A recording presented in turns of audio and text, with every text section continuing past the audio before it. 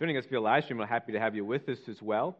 And if I don't see you between today and next Sunday on Christmas, Merry Christmas. I hope that you have a wonderful, wonderful celebration this holiday season. Let me give you a few announcements, or reminders rather. First is that this Saturday, Christmas Eve, we will have our Christmas Eve service here at the church at 6 p.m., and that'll be a shorter service. It'll be more traditional. We'll have singing of carols. And by the way, after that service, you are invited to come down to the fellowship hall, where we'll have sort of a buffet of cookies down there for us. And then the following day is our Christmas Day service, so everything will happen just as normal, with the exception of Sunday school. We will not have Sunday school next Sunday. Neither will we have nursery or children's church during that Sunday. Expect a shorter service as well, with a shorter message. And also, please feel free to invite people, either for both services or one of those, whatever works for your schedules. If you are here, we'd be happy to have you. If you have family members or friends in town, I would encourage you to invite them to come and celebrate the holiday season with us, either that Sunday or that Saturday, or both of those days on that weekend. I also want to remind you that we are still collecting money for the Lottie Moon Christmas offering for international missions. So if you're interested in that, you can go online, go to International Mission Board, just Google it, or Google Lottie Moon. You can write a check, and on the bottom just write Lottie Moon. You can place that in the offering box in the back. There's also a special envelope in your bulletin as well. Since we've had our first snowfall this year, just keep an eye on the weather. We will try to do our best to notify you if we have to either perhaps delay or cancel services, or if we have to cancel, say, Sunday school on a Sunday morning because of the weather. We'll try to send you email. We'll try to put it on Slack as well. If you're a part of Slack, we'll try to put it on the website as well. Or call somebody who has access to that kind of information or technology, if you don't have that at home, and so that we can just sort of communicate with one another about services if we should have sort of a terrible weather on a Saturday evening, for example, or on a Sunday morning. So those are all the announcements I have.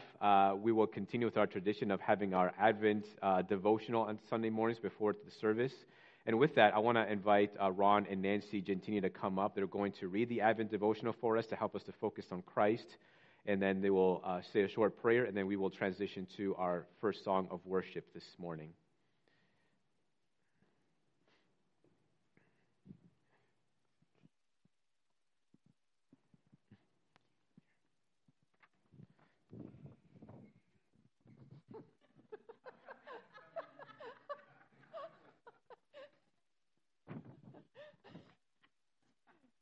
Don't mind us.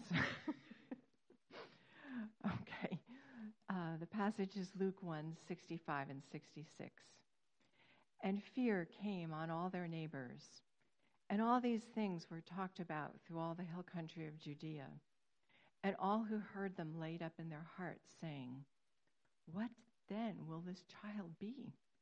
For the hand of the Lord was with him. 'Tis the season for preparation. We prepare meals to feed guests. We prepare to host events and family gatherings. We prepare gifts to give away. We prepare our special festive holiday cookies, and we put up our Christmas decorations, Christmas lights, and put on our ugly Christmas sweaters, all in preparation for what? To celebrate Christmas, of course. Every event requires some level of preparation. Along with the Savior's birth, John the Baptist was also born. The neighbors of Zachariah and Elizabeth pondered and asked themselves, "What then will this child be?" They asked this because of the strangeness surrounding his birth, namely his being born to very aged parents, his father becoming mute, and his vocal cords suddenly working again when he announced that his son's name is John. Their neighbors began to think that Zachariah's son may have been singled out by God for a particular purpose. But from the Gospels, we know that God indeed separated John for the singular purpose of preparing everyone for the coming Messiah. Now that Christ has come and has ascended to God's right hand, Does this then mean that there is no longer any need to prepare? Certainly not. While the Advent season directs us to the first coming of Christ, specifically his birth, the Advent season should also point us to his second advent. Jesus made a promise to his church that he will return. Knowing this, while we prepare our homes and gifts for the holiday season, let us not fail to prepare for the second advent of Christ. Take time during the holidays to reflect on the birth of Christ, the purpose of his coming, and the promise of his second coming. Prepare your hearts by not only looking to your own interest, but by looking to the interest of others.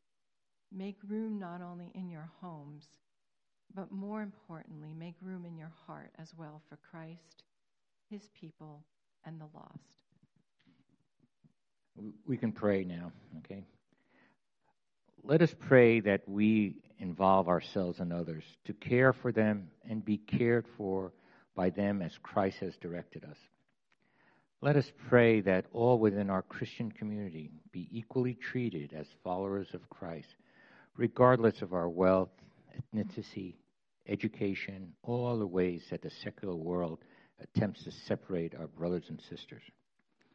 Let us pray that in placing others before us, our heart is truly devoted to Christ. Let us pray that our choices in life are not based on fear and what we think is safe, but are based upon embracing the knowledge that he will return and we will be lifted to the city of God. Let us pray every day for our blessing in living in the greatest nation in history, where we can freely worship our God. Forever, amen. Amen. Church, let's stand and worship today. And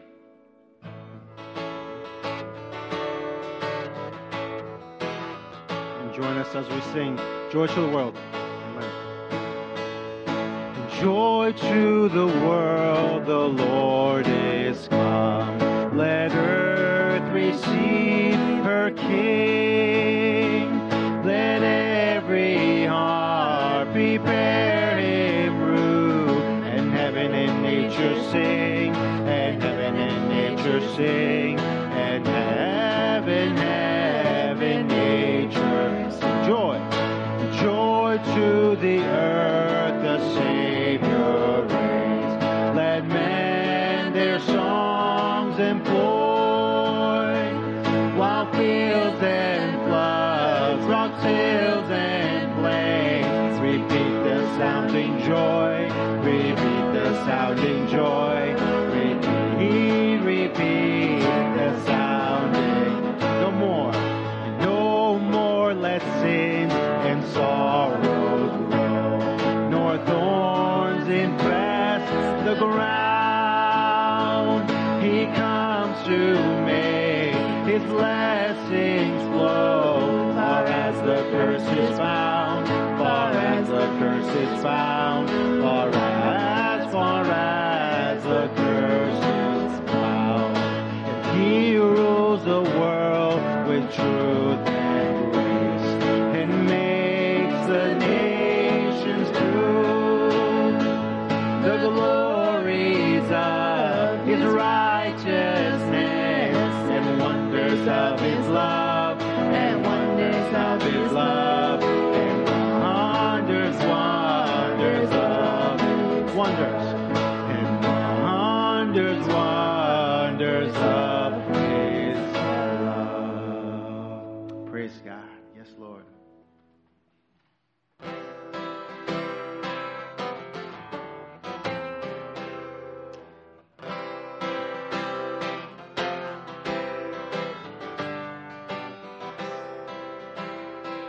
Amen. Let's continue pushing. Angels. Angels we have heard on high, sweetly singing o'er the plains and the mountains in reply, echoing their joyous strain. Glory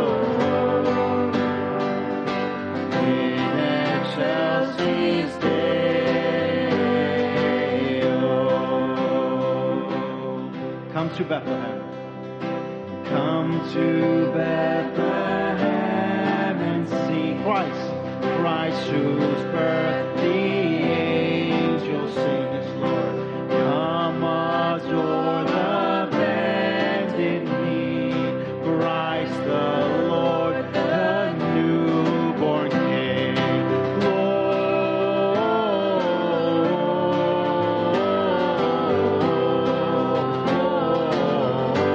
Lord, in excelsis Deo, glory.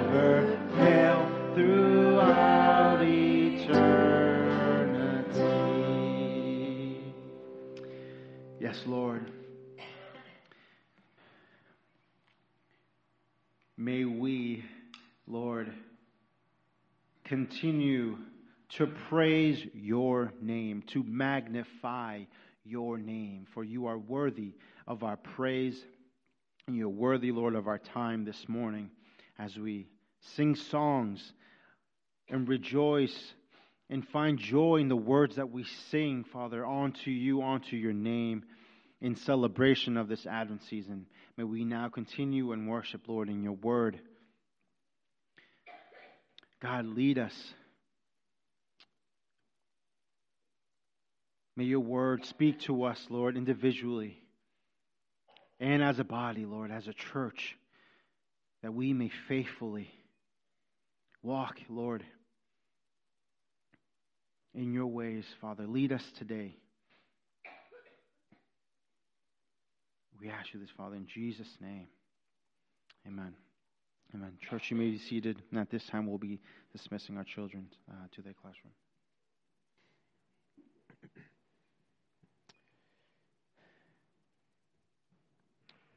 I'm going to read us from Psalm 89, verses 24 to 29, and then we'll spend some time in prayer. My faithfulness and my steadfast love shall be with him, and in my name shall his horn be exalted.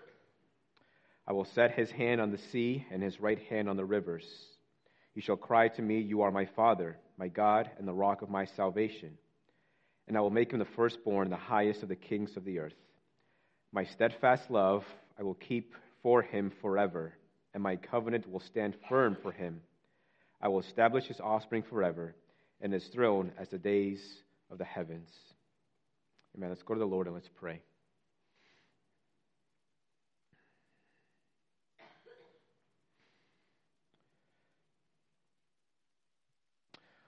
Lord, we come before you this morning to worship you and to magnify you as our King. You are the King of kings, and you are the Lord of lords. And right now you reign in heaven where every enemy is made your footstool. And you also reign in the hearts of those that you have called to yourself.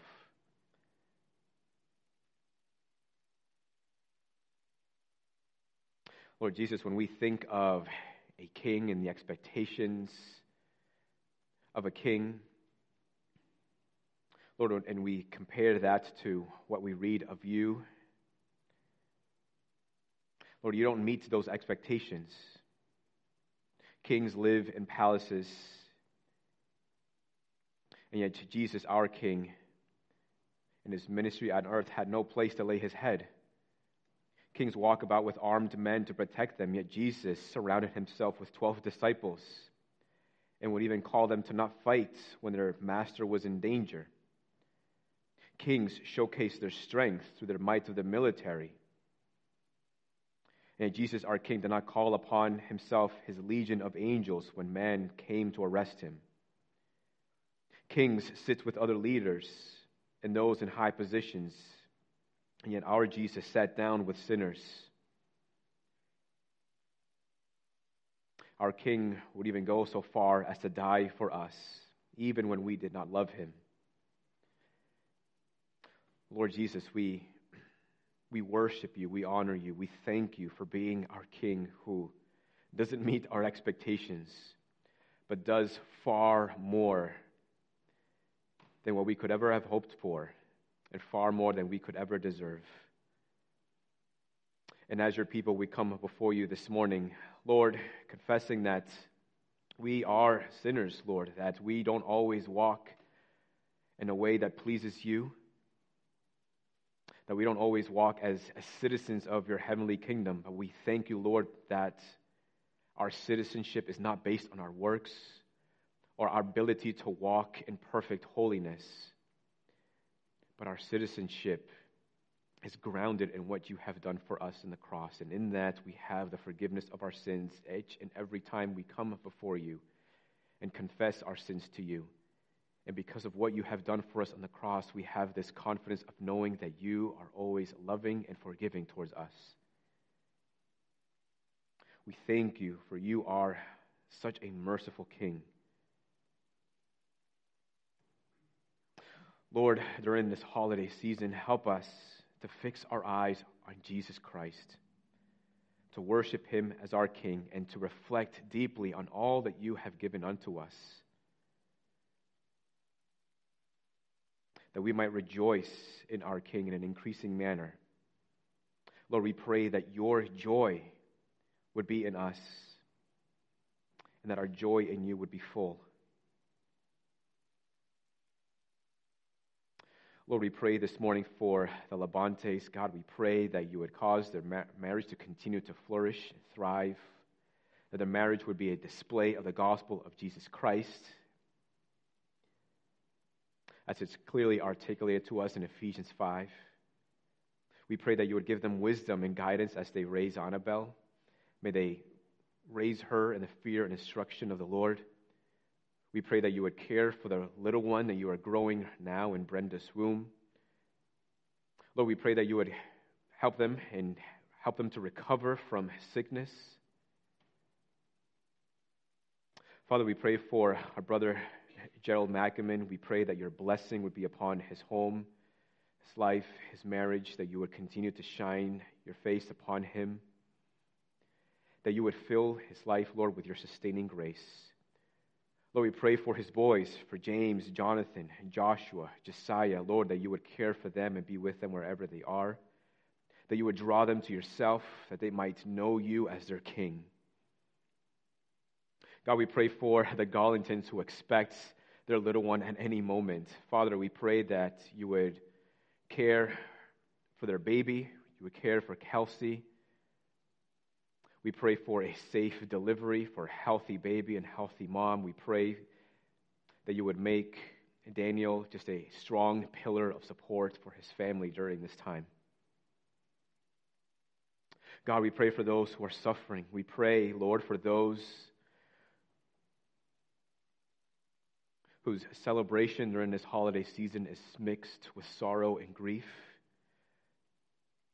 Father, we pray that you would restore to them the joy of your salvation. Restore to them the joy of having union with Christ. Restore to them the joy of having sins forgiven by the blood of Jesus Christ. We pray that you would sustain and strengthen your people, that they might continue to look to you as the one who promises to never leave or forsake his people. We pray for the Cragnalis as they continue to minister in their clinic in Africa. Lord, we pray that you would energize them and equip them and strengthen them for every work. Give them wisdom and knowledge and understanding as they care for the sick. Equip them and help them, Lord, to provide for those who are in great need. But more importantly, Lord, give them the words and the persuasiveness and the winsomeness to declare the gospel to those who have yet to believe, so they might have their sins forgiven in Jesus Christ. Provide for their every need, Lord. We pray for their marriage and that you will sustain their marriage even as they fight for time, as they minister to others. Father, we continue to pray for New England, and God, we pray for a great awakening, for a great revival, but we pray, Father, that you would help us as your people, as your church, to do our part, and that is to pray fervently for the lost. We pray, God, that you would equip us with the boldness to declare the gospel and evangelize to those around us, and increase our love for those who have yet to hear and believe in the gospel of Jesus Christ. We pray, Father, that through our meager efforts that you would accomplish a great salvation. God, and we pray for our country, and we pray that justice and righteousness and peace would reign. We pray, God, that you would graciously bring hope to the hopeless, joy to the depressed, stability to those in turmoil, and comfort to those who are in sorrow. And lastly, Lord, we pray for those who work in managerial positions, for those who oversee others and manage others or departments. Father, we pray that you would equip them, that they might be knowledgeable counselors to guide and instruct those that they work with. whether it is in work responsibilities or even in life. We pray that your people might be marked by peace, even under stress. We pray that your people might display a quiet strength that comes from you, that others can lean upon. And we pray, Lord, that their walk in the workplace will be characterized with a peace and stability, even in a season such as this one, in a season of hurriedness and busyness. Father, we trust you for all of these things, and we look forward to all that you are going to do. And Lord, with that, we also join our hearts to pray, also the prayer that you have taught us to pray in the Scriptures. Our Father in heaven, hallowed be your name. Your kingdom come, your will be done on earth as it is in heaven. Give us this day our daily bread, and forgive us our debts as we also have forgiven our debtors. And lead us not into temptation, but deliver us from evil. For yours is the kingdom and the power and the glory forever. Amen. Men, if you would, please turn with me to the book of Isaiah. We're in Isaiah chapter 9 this morning, verses 6 through 7. You'll find Isaiah before the book of Jeremiah, after Ecclesiastes, after Song of Solomon. While turning there, let me tell you that for the year 2023, we'll be focusing on another book. We've walked through the Psalms, as we typically do through the summer. We've worked through the book of Ecclesiastes. For the better part of next year, we'll be working through, going back to the New Testament and going into the book of Acts. So, the book of Acts will sort of be our main diet for 2023. Today we're continuing our theme of Christmas, thinking about Christ during the holiday season. Excuse me. Hope you'll forgive me. I'm still trying to recover from this nagging and persistent cough that I haven't been able to get rid of the past couple of weeks. I'm sure probably a nightmare to the sound guys up in the top. It's not on purpose. I really have been trying to get rid of it. It's like this nagging, annoying little brother. It just keeps pestering you. It just won't go away. Isaiah chapter 9, verses 6 through 7. Familiar passage during the holiday season. For to us a child is born, to us a son is given, and the government shall be upon his shoulder, and his name shall be called Wonderful Counselor, Mighty God, Everlasting Father, Prince of Peace. Of the increase of his government and of peace there will be no end, on the throne of David and over his kingdom, to establish it and to uphold it with justice and with righteousness from this time forth and forevermore. The zeal of the Lord of hosts will do this. Amen. This is the word of the Lord.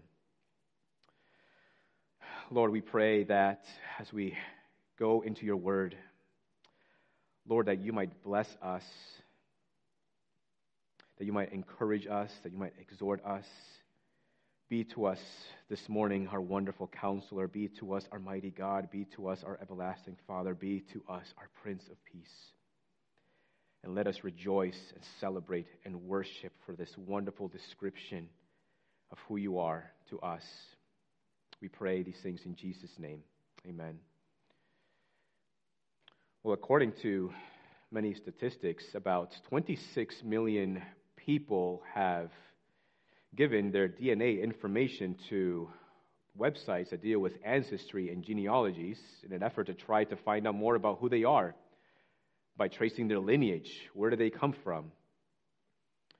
And I don't intend to sort of criticize that kind of information seeking, and identity is certainly important. We should place a high value on identity. And the Bible itself places a high value on identity, though I think for different reasons. But I think we can make the case, according to the Scriptures, that more important than identity is representation, and that identity is grounded in representation. That is, who represents you. And that takes us to the subject of kingship, or the office of a king, according to the Scriptures. This passage in Isaiah describes to us a wonderful king, describes to us as a wonderful counselor, a mighty God, the everlasting Father, the Prince of Peace. Right? Any people, any nation would be blessed to have that kind of king who identifies with them and represents them. Now, when considering the office of a king, sometimes it's helpful to consider an object as it relates to another object or an object that is very similar to it to see how it compares. Is it any better? Is it greater? Or is it equal or lesser? And in the scriptures, we have many upon many upon many kings. But one king that stands out amongst the rest is King David. King David, historically in the scriptures, is known as Israel's greatest king. So we're considering the subject of a king, considering this kind of son, this kind of king that's given unto us, that's described to us here in Isaiah 9. Right, the question is, what makes this king better than someone like King David, who was himself a great king? The kind of king that every other king historically in the scriptures is compared to. Then that takes us to our first point, a king like no other. So first, who was King David? According to the scripture, we know a lot about him, but we also know some things that he lacked when considering the office of a king. We know that he didn't have any past prior experiences, which is something that we prize today. Right? This person done this kind of job before to give us some confidence that he can do it well. There's nothing in the scripture that tells us he had any kind of leadership skills that fit him for this task of being a king chosen by God. He doesn't even have a sort of a formal education, which we might expect today, something that equips this person to walk into to fill this kind of shoes. He didn't have any of these skills or experience. But when the prophet Samuel is sent to a man named Jesse to look at his sons and declared one of them to be God's next king, and he goes through each line, one after another, and he says, no, God says, no, this isn't it, this isn't it, this isn't it. Then in 1 Samuel 16:11, Samuel says to Jesse, are all your sons here? And Jesse said, there remains yet the youngest, but behold, he is keeping the sheep. So right then, there, you already see that Jesse doesn't even consider, there's no way it's going to be David, his youngest. And Samuel said to Jesse, send and get him, for we will not sit down till he comes here. And he sent and brought him in. Now he was ruddy and had beautiful eyes and was handsome. And the Lord said, arise, anoint him, for this is he. And that's all we get. We don't know anything else as to why David is chosen as a king. All it tells us is his appearance. He's a handsome dude. In fact, the New Living Translation describes him as dark and handsome. Doesn't even have the word tall, so maybe he wasn't tall. Later on, when he goes to fight against Goliath, it tells us in the scriptures that Goliath disdained him because of his appearance. In other words, David was probably what we would describe as a pretty boy. And I think the reason, I'm convinced that the reason why it sort of gives us this description of his appearance is that he's not the kind of guy that you would expect to be out warring and fighting. He doesn't look like a battle-hardened warrior. He doesn't have this rugged look about him. But 1 Samuel 16, this is what the Lord says. The Lord said to Samuel, do not look on his appearance or on the height of his stature, because I have rejected him, speaking of the other brothers. For the Lord sees not as man sees. Man looks on the outward appearance, but the Lord looks on the heart. God saw something in David and said, this is he. This is the one that I have chosen, who will be a king to lead his people in the ways of God. There was something about this pretty boy that set him apart from all others. Something in his heart that the Lord was pleased with. What other reasons the Lord could have chosen or had decided to make this man the king, we have no idea.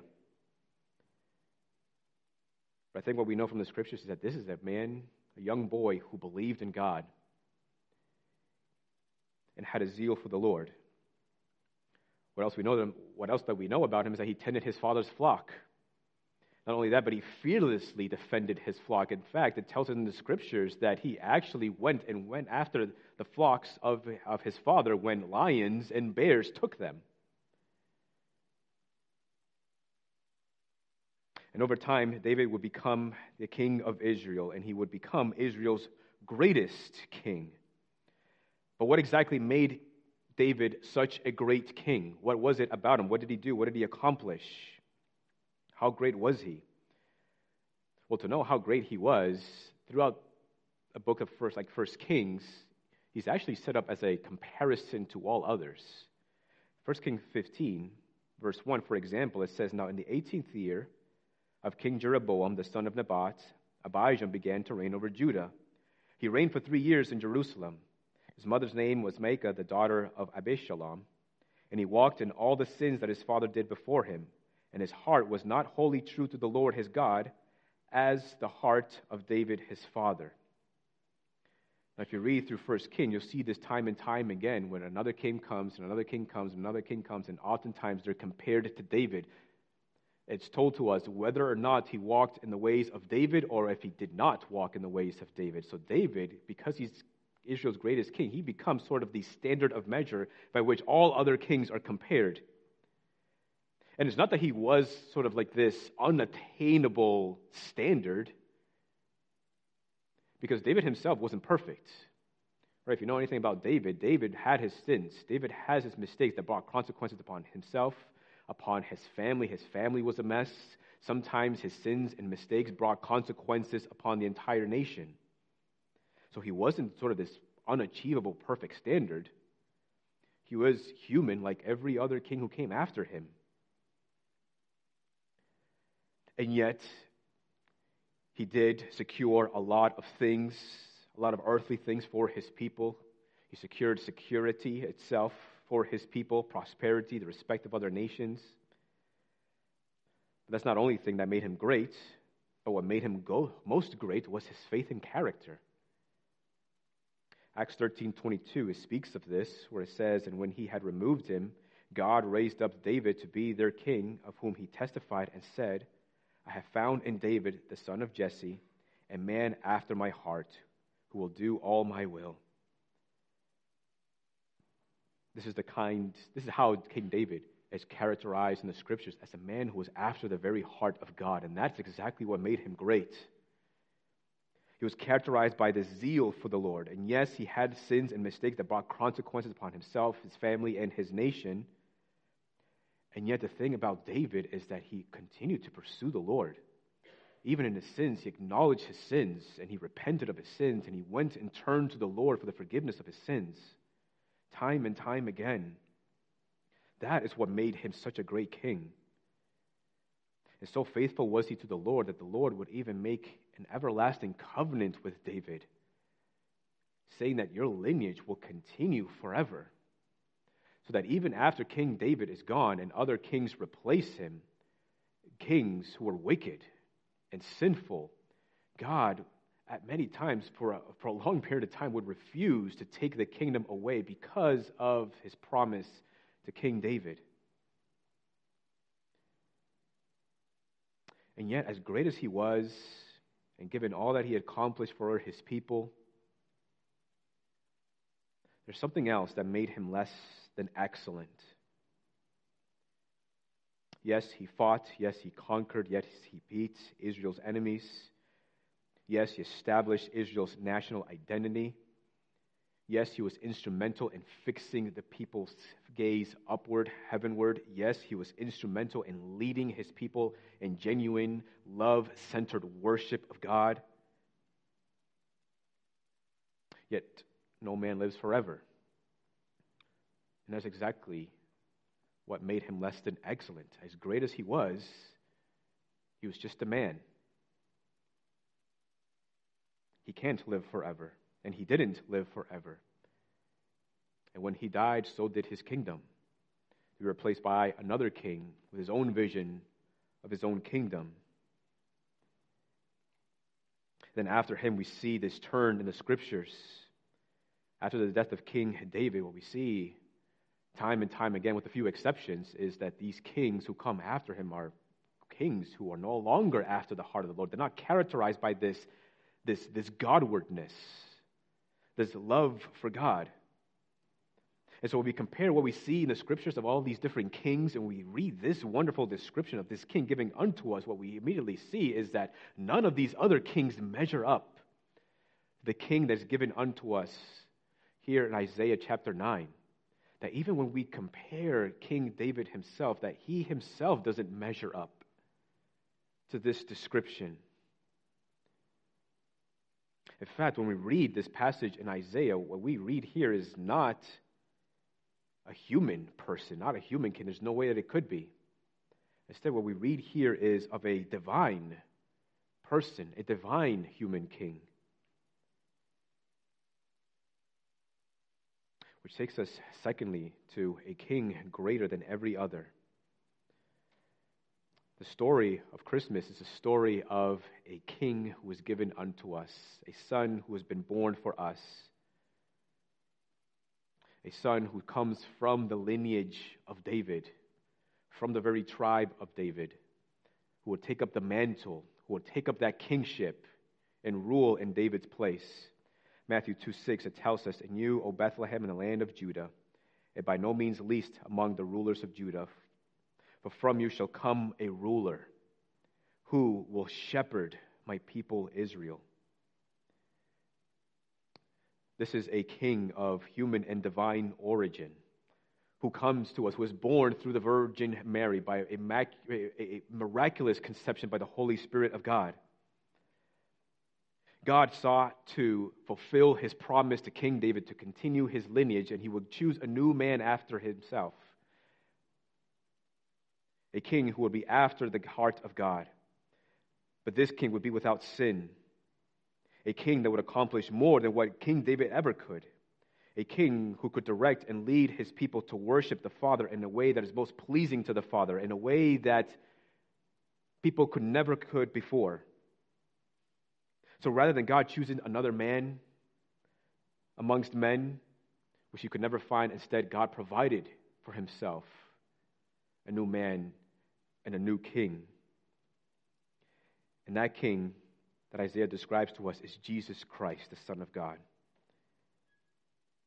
And his Gospels go on to teach us that Jesus is in fact God's king. And we see this through many, many different places, many different scriptures, many different examples, that Jesus is in fact God's king. And we see this, for example, in what God gives to this Son who's been given unto us as our king. In the scriptures we read that God gives unto his Son his Spirit without measure, John 3:34. God gives unto our King a people, John 17:6. Jesus says, "I have manifested your name to the people whom you gave me out of the world. Yours they were, and you gave them to me, and they have kept your word." God also gives unto this king power and authority to regulate life and worship in the life of his people. We see this, for example, on the Sermon on the Mount in Matthew 5-7. He even has the authority given to him by God to pardon sin. Matthew 9:6, for example. And God has also made this king the Lord of all. Ephesians 1:19-21. What else makes this king greater than David? Just as David also sought to do the Father's will, and sometimes he failed, Jesus does the Father's will also. John 4:34, Jesus said to them, "My food is to do the will of him who sent me and to accomplish his work." And if you read through the gospel, we know that Jesus, in fact, accomplishes the work that is given to him by God perfectly. Jesus, our King, also does what pleases the Father. John 8:29. Jesus says, "And he who sent me is with me. He has not left me alone, for I always do the things that are pleasing to him." So Jesus walks in this confidence of always having the presence of God with him because he's always doing what pleases the Father. And by the way, as an aside, how can we walk in this confidence of having God with us? By striving to do what pleases God.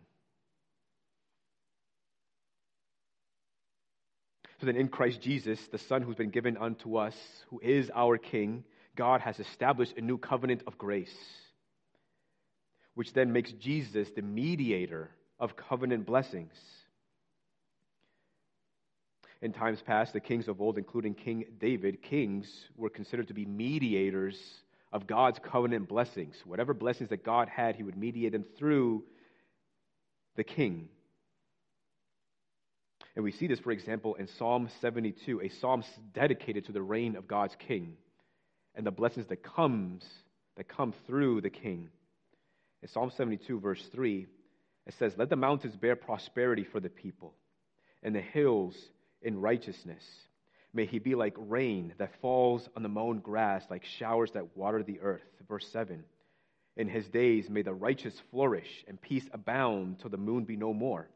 For he delivers the needy when he calls, the poor and him who has no helper." Verse 13, "He has pity on the weak and the needy, and saves the lives of the needy. From oppression and violence he redeems their life, and precious is their blood in his sight. Long may he live, may gold of Sheba be given to him. May prayer be made for him continually, and blessings invoked for him all the day. May there be abundance of grain in the land. On the tops of the mountains may it wave, may its fruit be like Lebanon, and may people blossom in the cities like the grass of the field." God's king secures God's covenant blessings for God's people. The blessings of God were mediated through the king, so that the king represented the people of God. And the people of God were represented in the singular figure of the king. So that if the king walked in righteousness and holiness in a way that is pleasing to the Father, then God would shower his blessings upon the people. But alternatively, if the king did not walk in righteousness but in wickedness, instead he would be a mediator of God's covenant curses upon the people.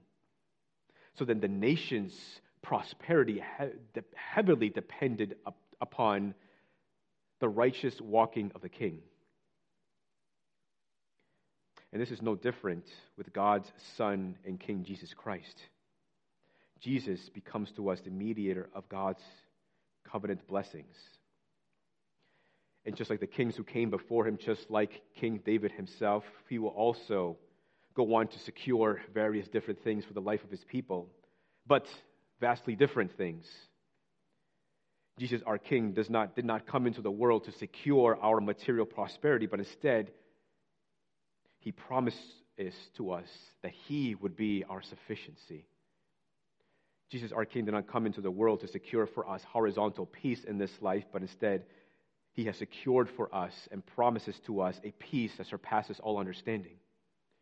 Jesus, our King, did not come into the world to secure for us healing from all diseases and illnesses. Instead, he promises to heal you of all your sins and secured the healing of all your sins through his blood. Jesus Christ, our King, did not come into the world to secure our permanent happiness in this life, but instead he has secured for you and he has given access to you his very own joy to help you to endure the toughest of times in life. The blessings of God are mediated to us through Christ Jesus, our King, who represents us and identifies himself with us for those who place their faith upon him.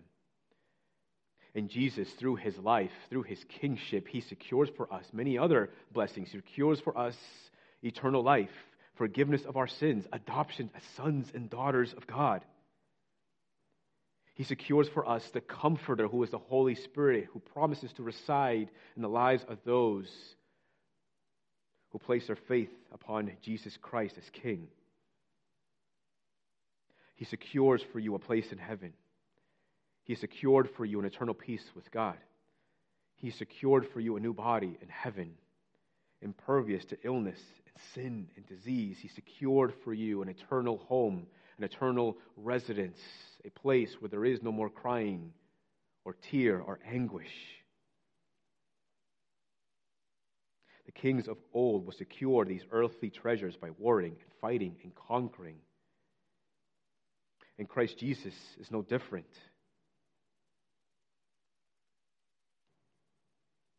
Jesus Christ waged his own warfare. The kings of old, right, they would be compared to King David, who was Israel's greatest king. But when we think of Jesus Christ in comparison to King David, we see that we have in Christ Jesus a far greater king.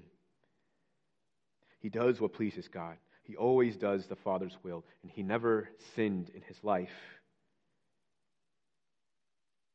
And through warring and fighting, he would also secure God's blessings for us, but he would secure them very differently, because instead of warring and fighting and coming out victorious, instead he goes out warring and fighting in order to die. He fights against the hostility that marked our relationship with God. He waged war against our sin and our bondage to the devil by going to the cross willingly and dying on the cross for our sins to secure our freedom and forgiveness and our redemption. Colossians 2:13 tells us, "And you who are dead in your trespasses and the uncircumcision of your flesh, God made alive together with him, having forgiven us all our trespasses by canceling the record of debt that stood against us with its legal demands. This he set aside, nailing it to the cross. He disarmed the rulers and authorities and put them to open shame by triumphing over them in him." Jesus has done all these things on our behalf. But then we also know that's not the end of the story, for Christ Jesus rose again from the dead and was ascended on high to sit at the right hand of the Father, where we're also told in the Scriptures that all of his enemies are made his footstool. And that identity is incredibly important. It's important to the Scriptures, but not as important as representation. And our representation has everything to do with our identity. Because your identity is, if you're in faith, is in Christ Jesus, who's come to identify himself with his people and come to represent his people. We may have no responsibility, no ability to change our identity, because in large part our identity comes from our upbringing and who we were born to. But we do have the responsibility to make the decision about who will represent us.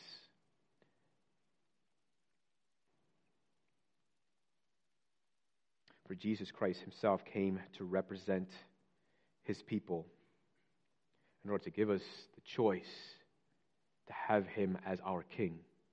Could you imagine in the Holy Trinity, God the Father, God the Son, and the Holy Spirit conversing with one another, considering man who needed redemption, and Jesus Christ willingly deciding, I will go down to them and identify myself with them and come and represent them. I mean, you've probably seen movies or heard of stories where you have sort of this ragtag team who can't work well together, who are rebellious, and then comes a coach and puts this team together and it turns them around. Right? Initially, nobody wants to be the coach of that team.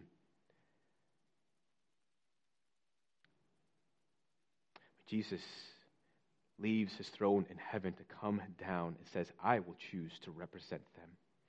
I will choose to live amongst them.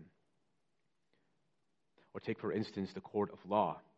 Consider someone who has committed a heinous act, who's committed a crime, and they're guilty. And by law, they must have someone represent them. Right? And nobody wants to represent this person because he's guilty. But Jesus decides to say, I will represent them. More than that, but I will actually take the punishment for their crime, for their sin, so that they might go free.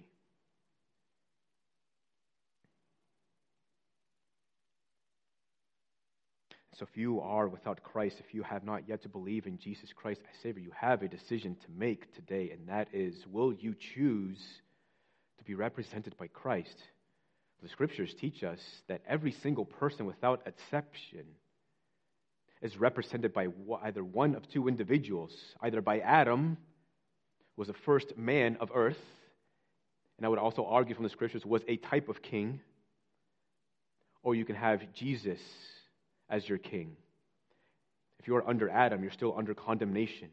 You're still in your sins, guilty of your sins before God.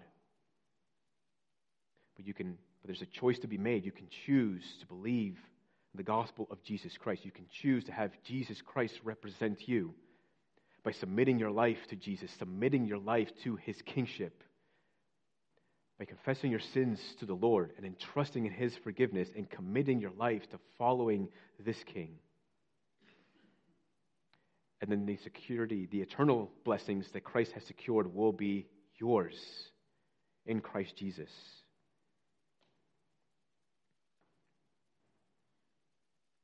Before we conclude, giving the many reasons why we should rejoice in our King, let us consider several other reasons why we should worship and celebrate this great King that's been given unto us by taking a closer look at this passage in Isaiah chapter 9, verses 6 through 7, in this amazing description of this King that's been given unto us. So third and lastly, Isaiah's description in our joy. This King that's been given unto us is described to us as our wonderful counselor.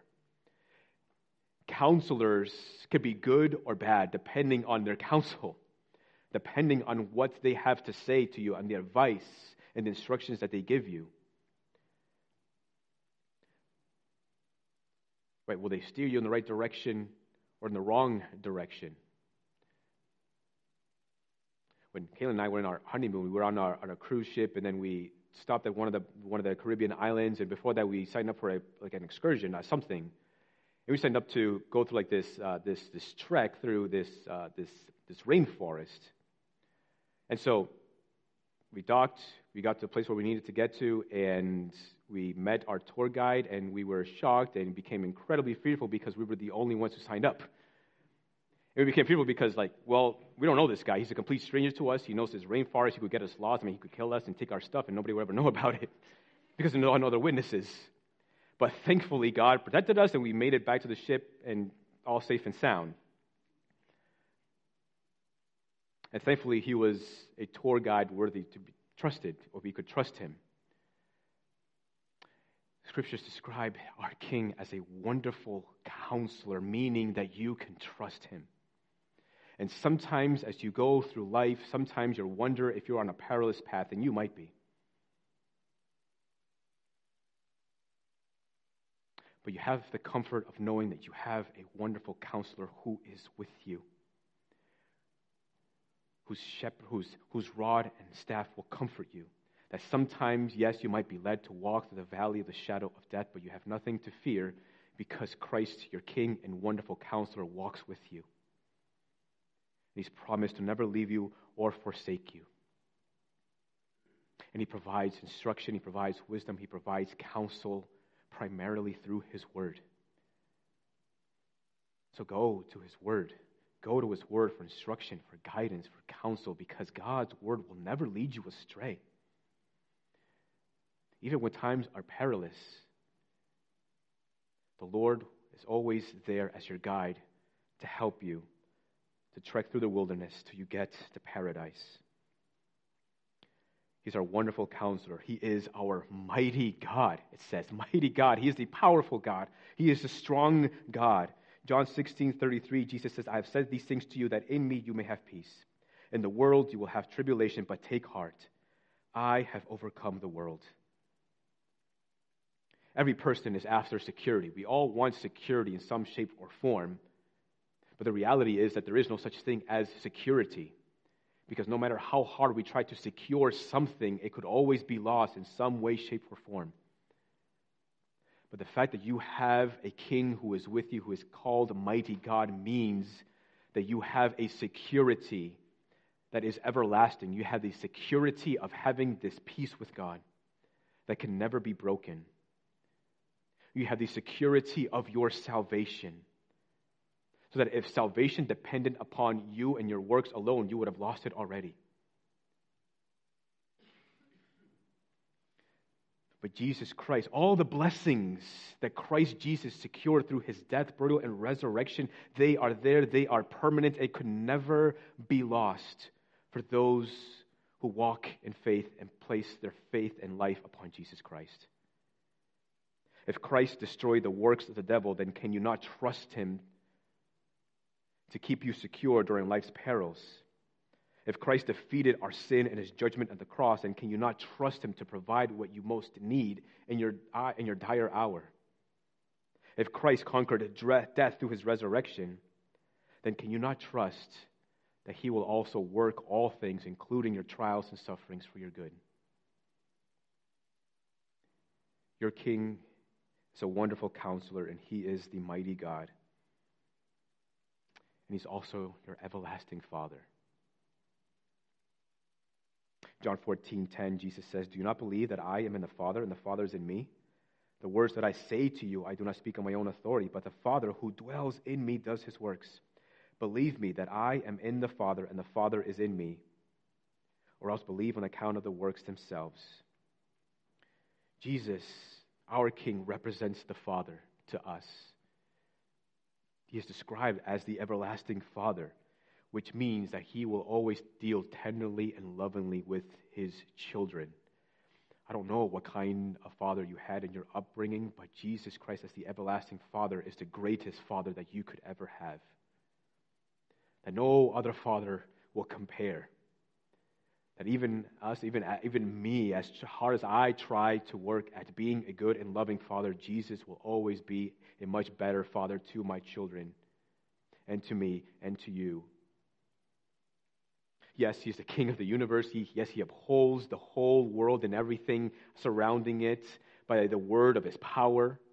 Yes, he is busy, and he is working even until now. But Jesus Christ is also like this king who's at an important meeting with his advisors and counselors when suddenly in the next room he hears a tumble. And he hears a young child beginning to cry. And he immediately recognizes it's the voice of his child. So he immediately leaves that important meeting, goes to the other room, picks up his child, and deals tenderly and lovingly with his child and makes the pain go away.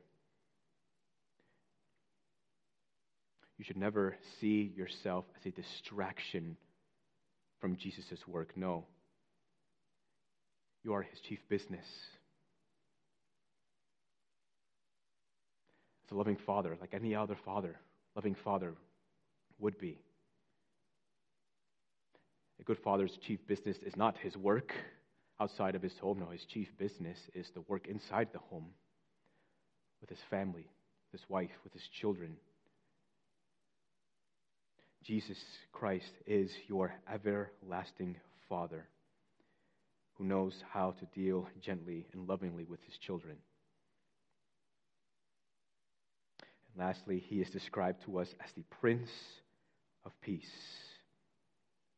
The Scriptures promises us that one day Christ Jesus will establish his eternal peace throughout the entire world. And the reason why we can have confidence that he will do so is because he's already done the greater work, and that is securing an eternal peace between us and God.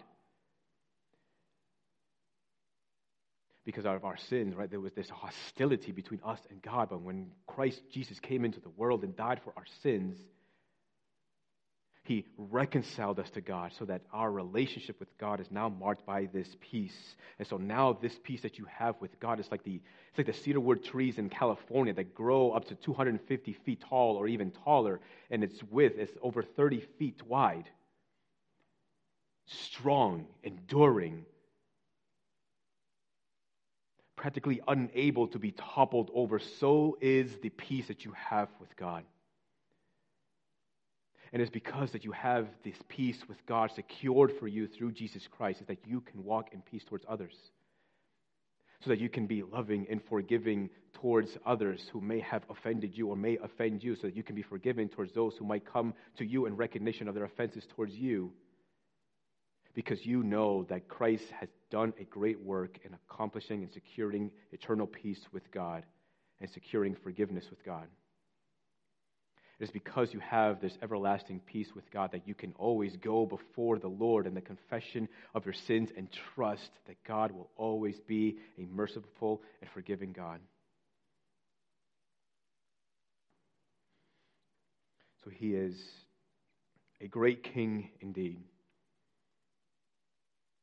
Far better than King David. No one else compares to King Christ, and no one else will come after who will be much better than King Christ. He is our King, our only King. But during the holidays, we celebrate a King who's been given unto us, Jesus Christ our Lord, who through his birth, death, and resurrection secured for us the eternal blessings of God. In Christ we have eternal peace with God. In Christ we have a wise counselor who guides us on the path of righteousness, who strengthens us for every hurdle, and deals tenderly and gently and lovingly like a shepherd does towards his sheep. So let us worship and let us rejoice in this wonderful, amazing King that's been given unto us. Let's pray.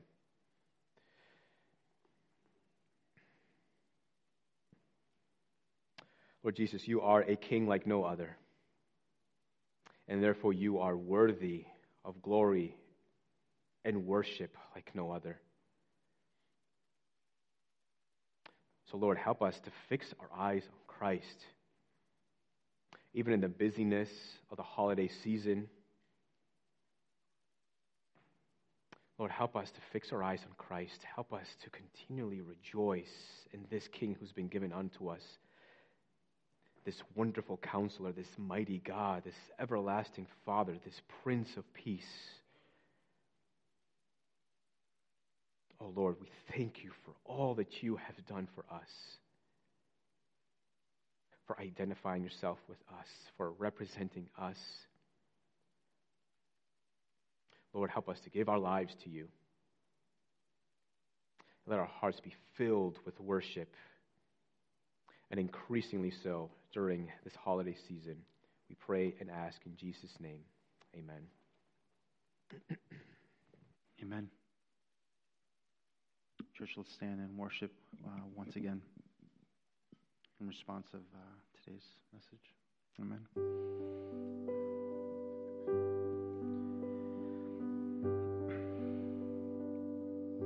Let's sing. Oh, holy night, the stars are brightly shining. It is the night of our dear Savior's birth. Long lay the world in sin and error pining, till he appeared and the soul felt its worth.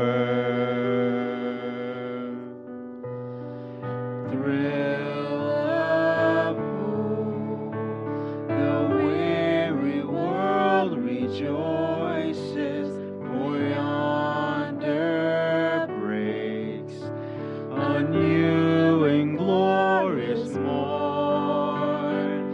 Fall on your knees, oh, hear the angel voices, oh, night divine, oh, night when Christ was born, oh, night divine, oh, night divine, led by the light of a faith serenely beaming, with glowing hearts by his cradle we stand. So led by light of a star sweetly gleaming, here came the wise men from all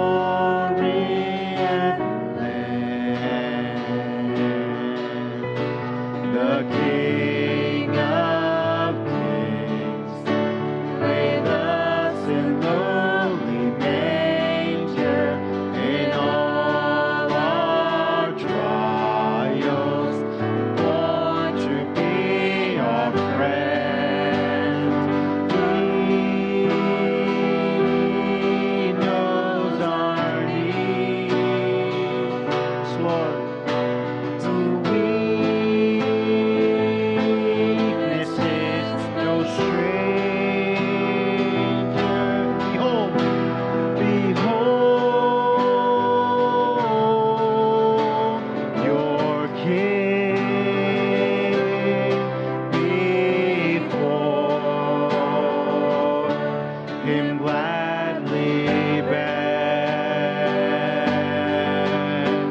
Behold, your King before him gladly bear. Truly taught us to love one another. His law is love, and his gospel is peace. Chains shall he break, for the slave is our brother, and in his name all oppression shall cease. Sweet hymns of joy, the grateful chorus raise we, let all within us praise his holy name. Church, worship him. Christ is the Lord. Oh, praise his name forever. His power and glory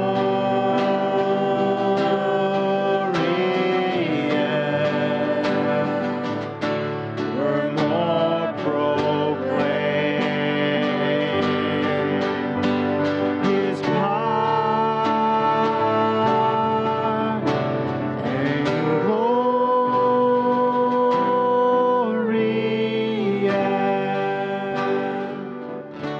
evermore proclaim.